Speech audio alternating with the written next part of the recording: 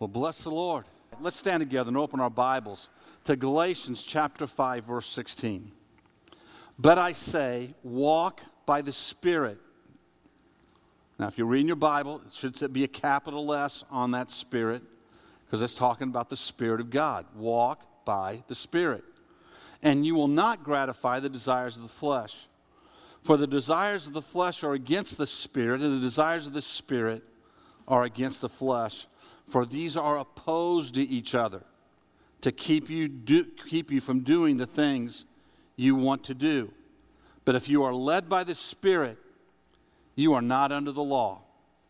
Father, I just pray today that you'd begin to lay upon our hearts the names of friends and people that you want us to reach out to and be missionaries to them, to invite them to Easter services.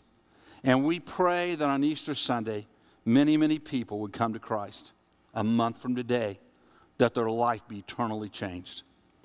So stir us in this, we pray, Father, and anoint us. We pray for these invites, that you would anoint them. That, Father, as they are handed to people, that they would go to do their purpose, to invite people to come, and that people would come and be a part of this great day. Today, help us to examine our hearts closely and see places of ministry you'd have us to be in, and help us to examine our hearts closely and be aligned properly with you in Jesus' name. Amen. When I came home from college, the only places I had lived were at college or with my folks, and I moved back in with my folks as I became youth pastor here, and it was great. I mean, it was fabulous. The bed got made every morning. Laundry got picked up every day and cleaned and put back in my room for me. Meals were prepared every day for me. Living at home was wonderful. I had a pool in the backyard. I didn't see myself going any place until my dad came to me one day and said, "Your mom is tired of you being here. You need to get moving."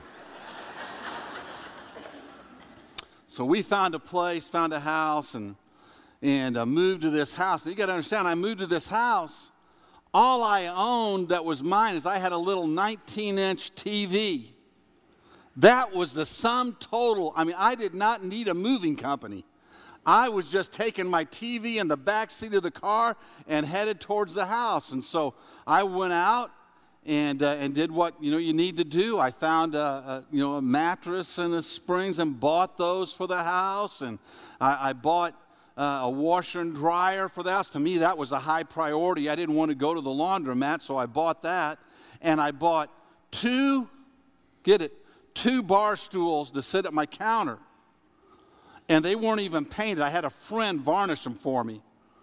And that was the sum total of my furniture that I own. Now, my parents were gracious, and they gave me an old dresser that they had. And my mom and dad went out and bought me a couch for the house. And so that was my house the first night I moved in. Now, over the next year or so, what happened is my brother-in-law and sister gave me some furniture that they weren't using anymore. Some other people in the church gave me some furniture they weren't using anymore. And before long, that living room kind of filled up, that family kind of filled up with furniture. And I had stuff in it. Now, you got to realize there were modern pieces of furniture in there.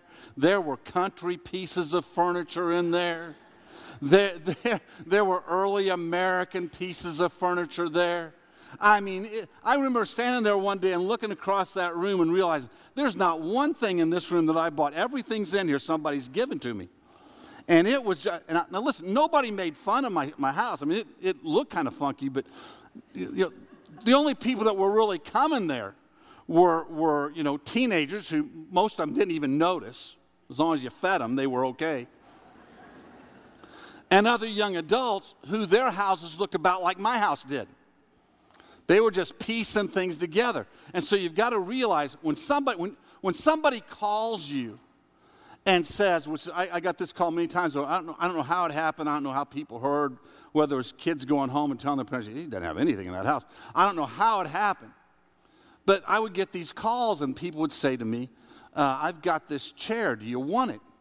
Now, when you don't have a chair, You don't ask, what style is it?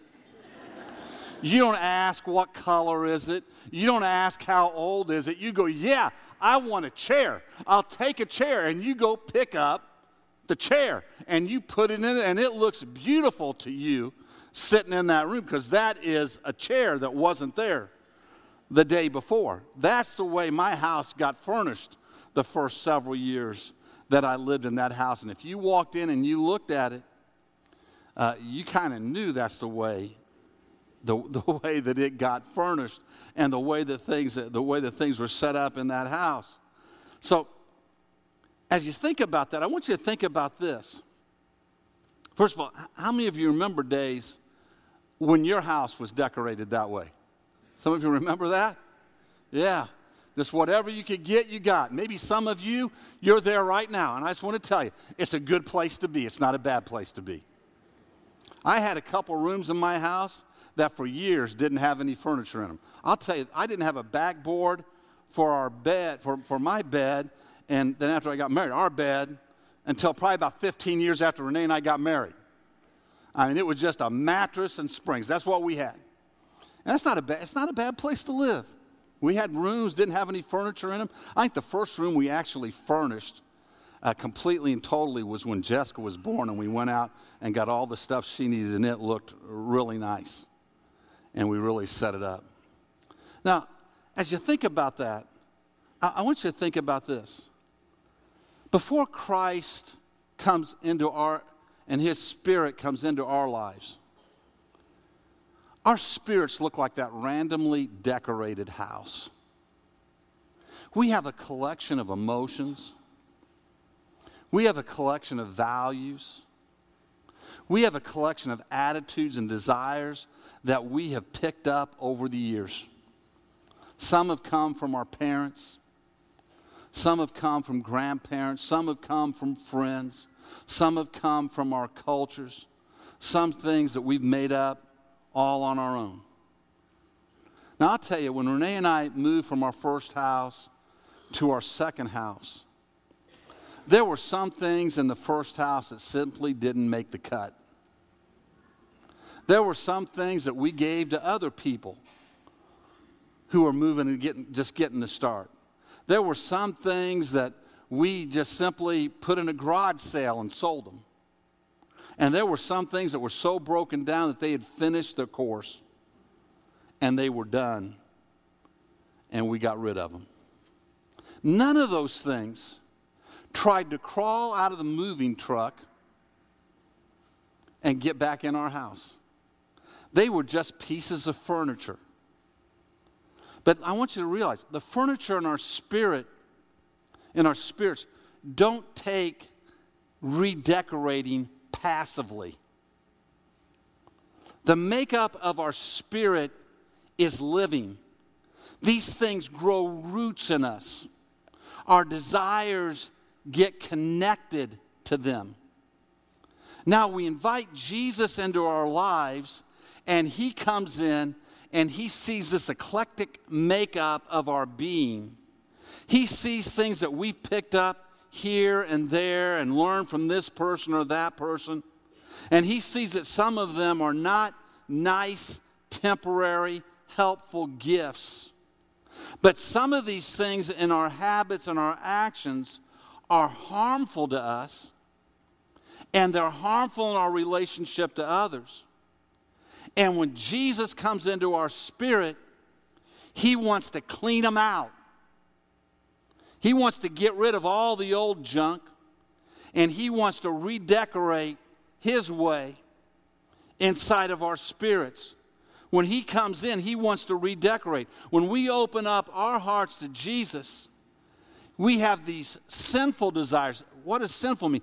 Not God's way desires. Not how God would have us live desires. Doing life our own way desires. And now we invite the Spirit of God into our life. And now we have the Spirit's desires in our life. Paul writes about this in Galatians 5:17. He says, "For the desires of the flesh are against the Spirit, and the desires of the Spirit are against the flesh. For these are opposed to each other to keep you from doing the things you want to do. So let me explain how this works.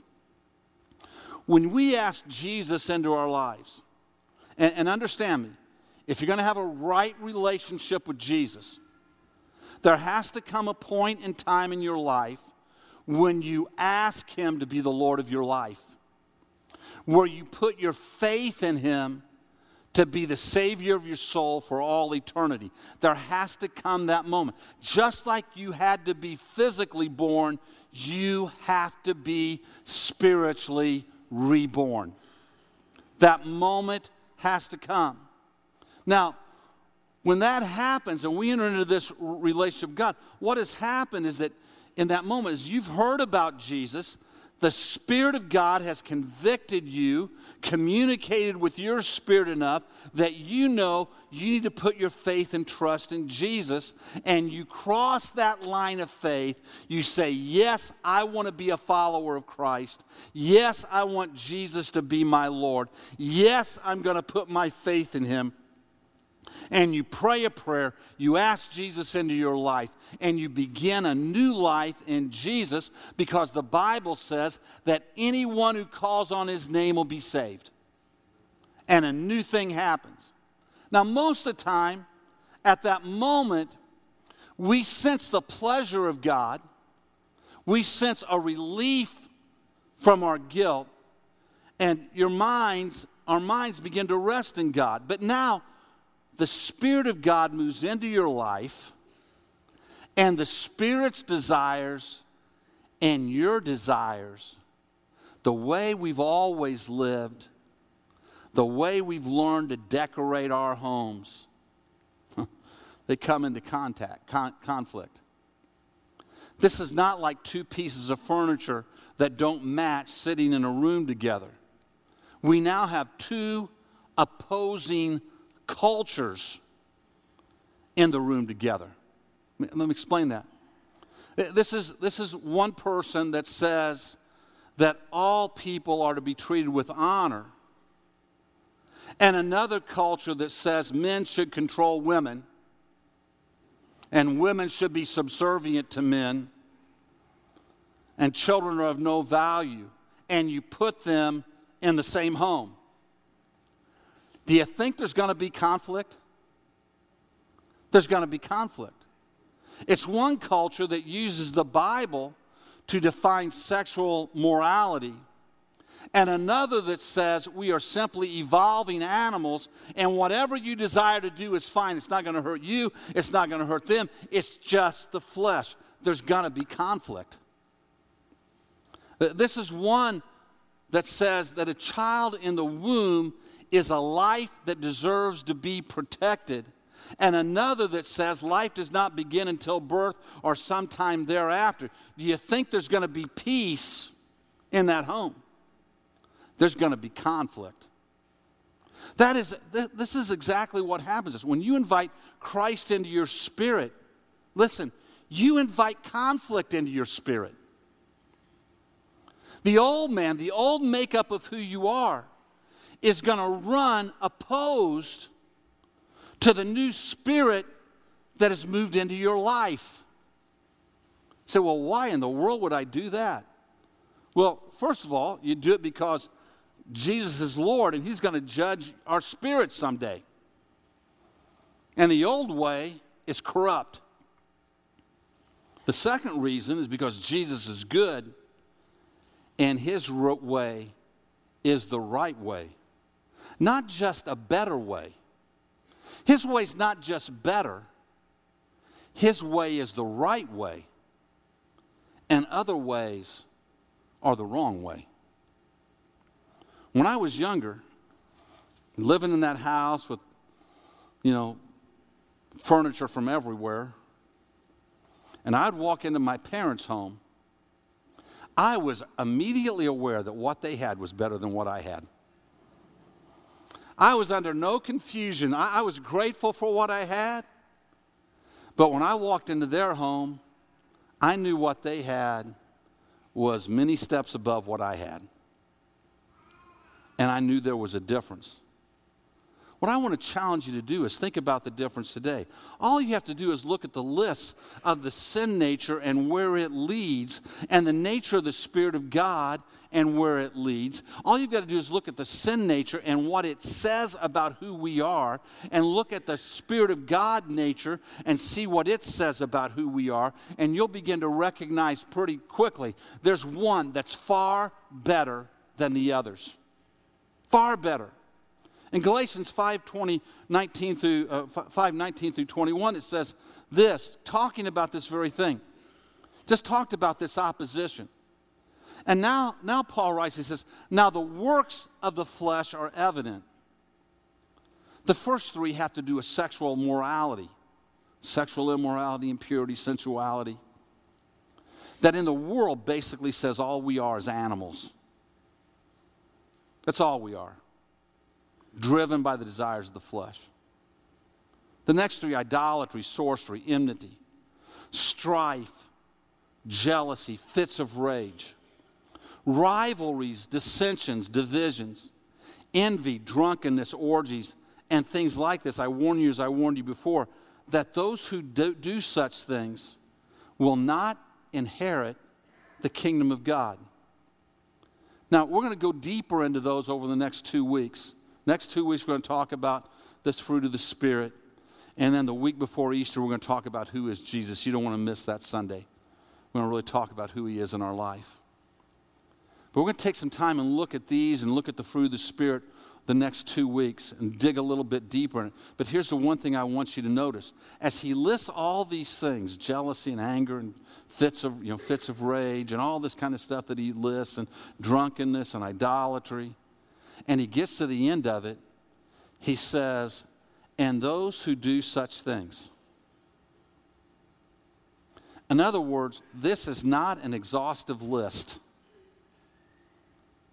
This list, there's more to it than just this. There's a lot of other things that could be decorating your house that have nothing to do with the way God would have us to decorate our house. Now we find the way of the Spirit without Christ and how it gets decorated. And you probably don't just have one of them, you probably have several of them. We've got to say, how am I going to deal with these things? How does the Spirit of God decorate the house? Galatians 5:22 says this, but the fruit of the Spirit, the evidence of the work of the Spirit, the natural cleansing power of the Spirit, the natural redecorating of our lives of the Spirit is love, joy, peace, patience, kindness, goodness, faithfulness, gentleness, self-control. Against such things there is no law. We want to dig deeper into what the Bible says about joy, and what the Bible says about love, and what the Bible says about these things that God wants to fill our house up with. But here's how the Spirit of the Lord will decorate our house. And the first piece, always the first piece that Jesus moves into our lives is love. Because see, if we love people, it's going to take care of a lot of the things. If we get love in the house, love is by its nature going to push some of the acts of the sin nature out of the house. It's going to force them to leave. And when love gets in the house, some of the other acts of the fruits of the Spirit is naturally going to grow and fit in the house because love is in the house. Love purifies us so we see with patience, we see others with patience instead of judgment. Love harnesses the tongue so that my words offer peace instead of war. Love seeks the best for others instead of being ruled by my own selfish nature. Love celebrates with others instead of envying others. Love finds life in the giving instead of life in the demanding. Love speaks the truth with wisdom. Paul talks about it in 1 Corinthians 13. It says, love is patient and kind. Love does not envy or boast. It is not arrogant or rude. It does not insist on its own way. It is not irritable or resentful. It does not rejoice at wrongdoing, but rejoices with the truth. Love bears all things, believes all things, hopes all things, endures all things. When we get love, when we begin to see the world through the love that God pours into our heart by His Spirit, when we let His Spirit of love rule in us, it begins to change the way we live and the way we see the world. So a little while back, a young man that grew up in my youth group came by to see me. Known him since he was about 7th grade, and his mom had, at this point in time when he came to see me, his mom had just recently passed away. He'd been raised in a single-parent home by his mom. When he was about 7th grade, when I was youth pastor, his mom had brought him to the academy, and that's where he and I became friends. And as we talked that day, after talking about his mom, he said, Mark, you know, we just never had much as a family. His dad had left and was pretty non-existent in the home. And the mom had never had really great paying jobs. He said in the fall of every year, Mark, in the fall of every year, she would take a part-time job on top of her regular job. She would go find some retail place, and so many times she would get up early in the morning and, you know, get us off to school or get us set to go to school, and she'd fix something for dinner that night so it'd be in the fridge, so all we had to do is come home and warm it up, he and his sister. And he said, and she would, because she'd leave from one job and go straight to the other job. And he said, frankly, there were times when I really resented it. She quit right after Christmas time.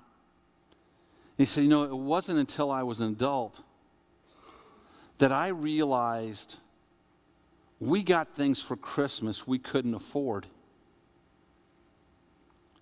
And I realized, it dawned on me, that she worked that second job for 2 or 3 months every year so we could have a Christmas. When I asked her why she did that, she told me she wanted us to have a good Christmas like the other kids had a good Christmas. And she said, that's the only way I could make it happen. That was an act of love by a mom. To say, I'm going to sacrifice myself to make sure my kids who maybe don't have a lot of other things can at least this time of year have something great. What's happened? Her heart's been redecorated. She's got the Spirit of Christ has moved in her for her family.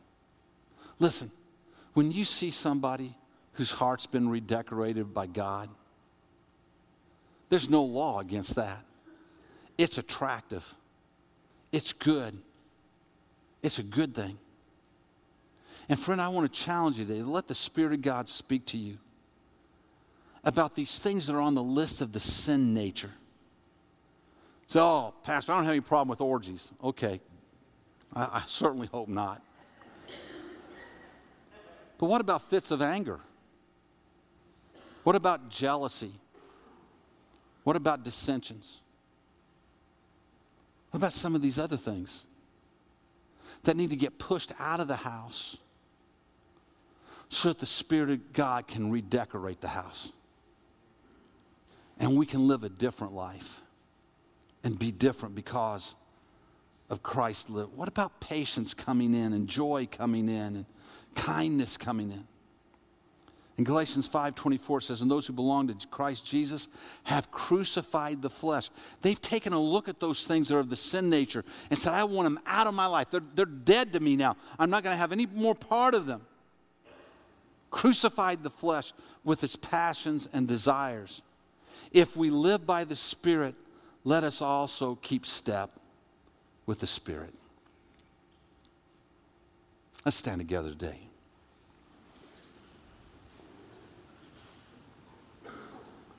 Father, I thank you for my brothers and sisters here today.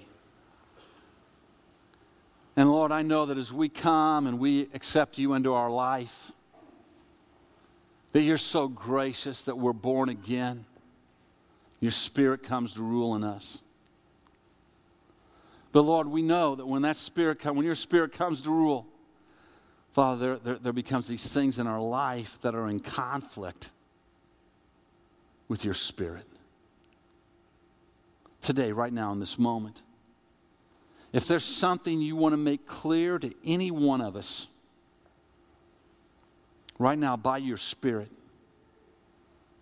take us back in our memory to a moment, to a word, to an action this week or in our early past that, Lord, dominates our life, that today we need to come to this altar and throw it out in the trash. It needs to be out of our life. It needs to be pitched out once and for all. Father, I pray that in this moment that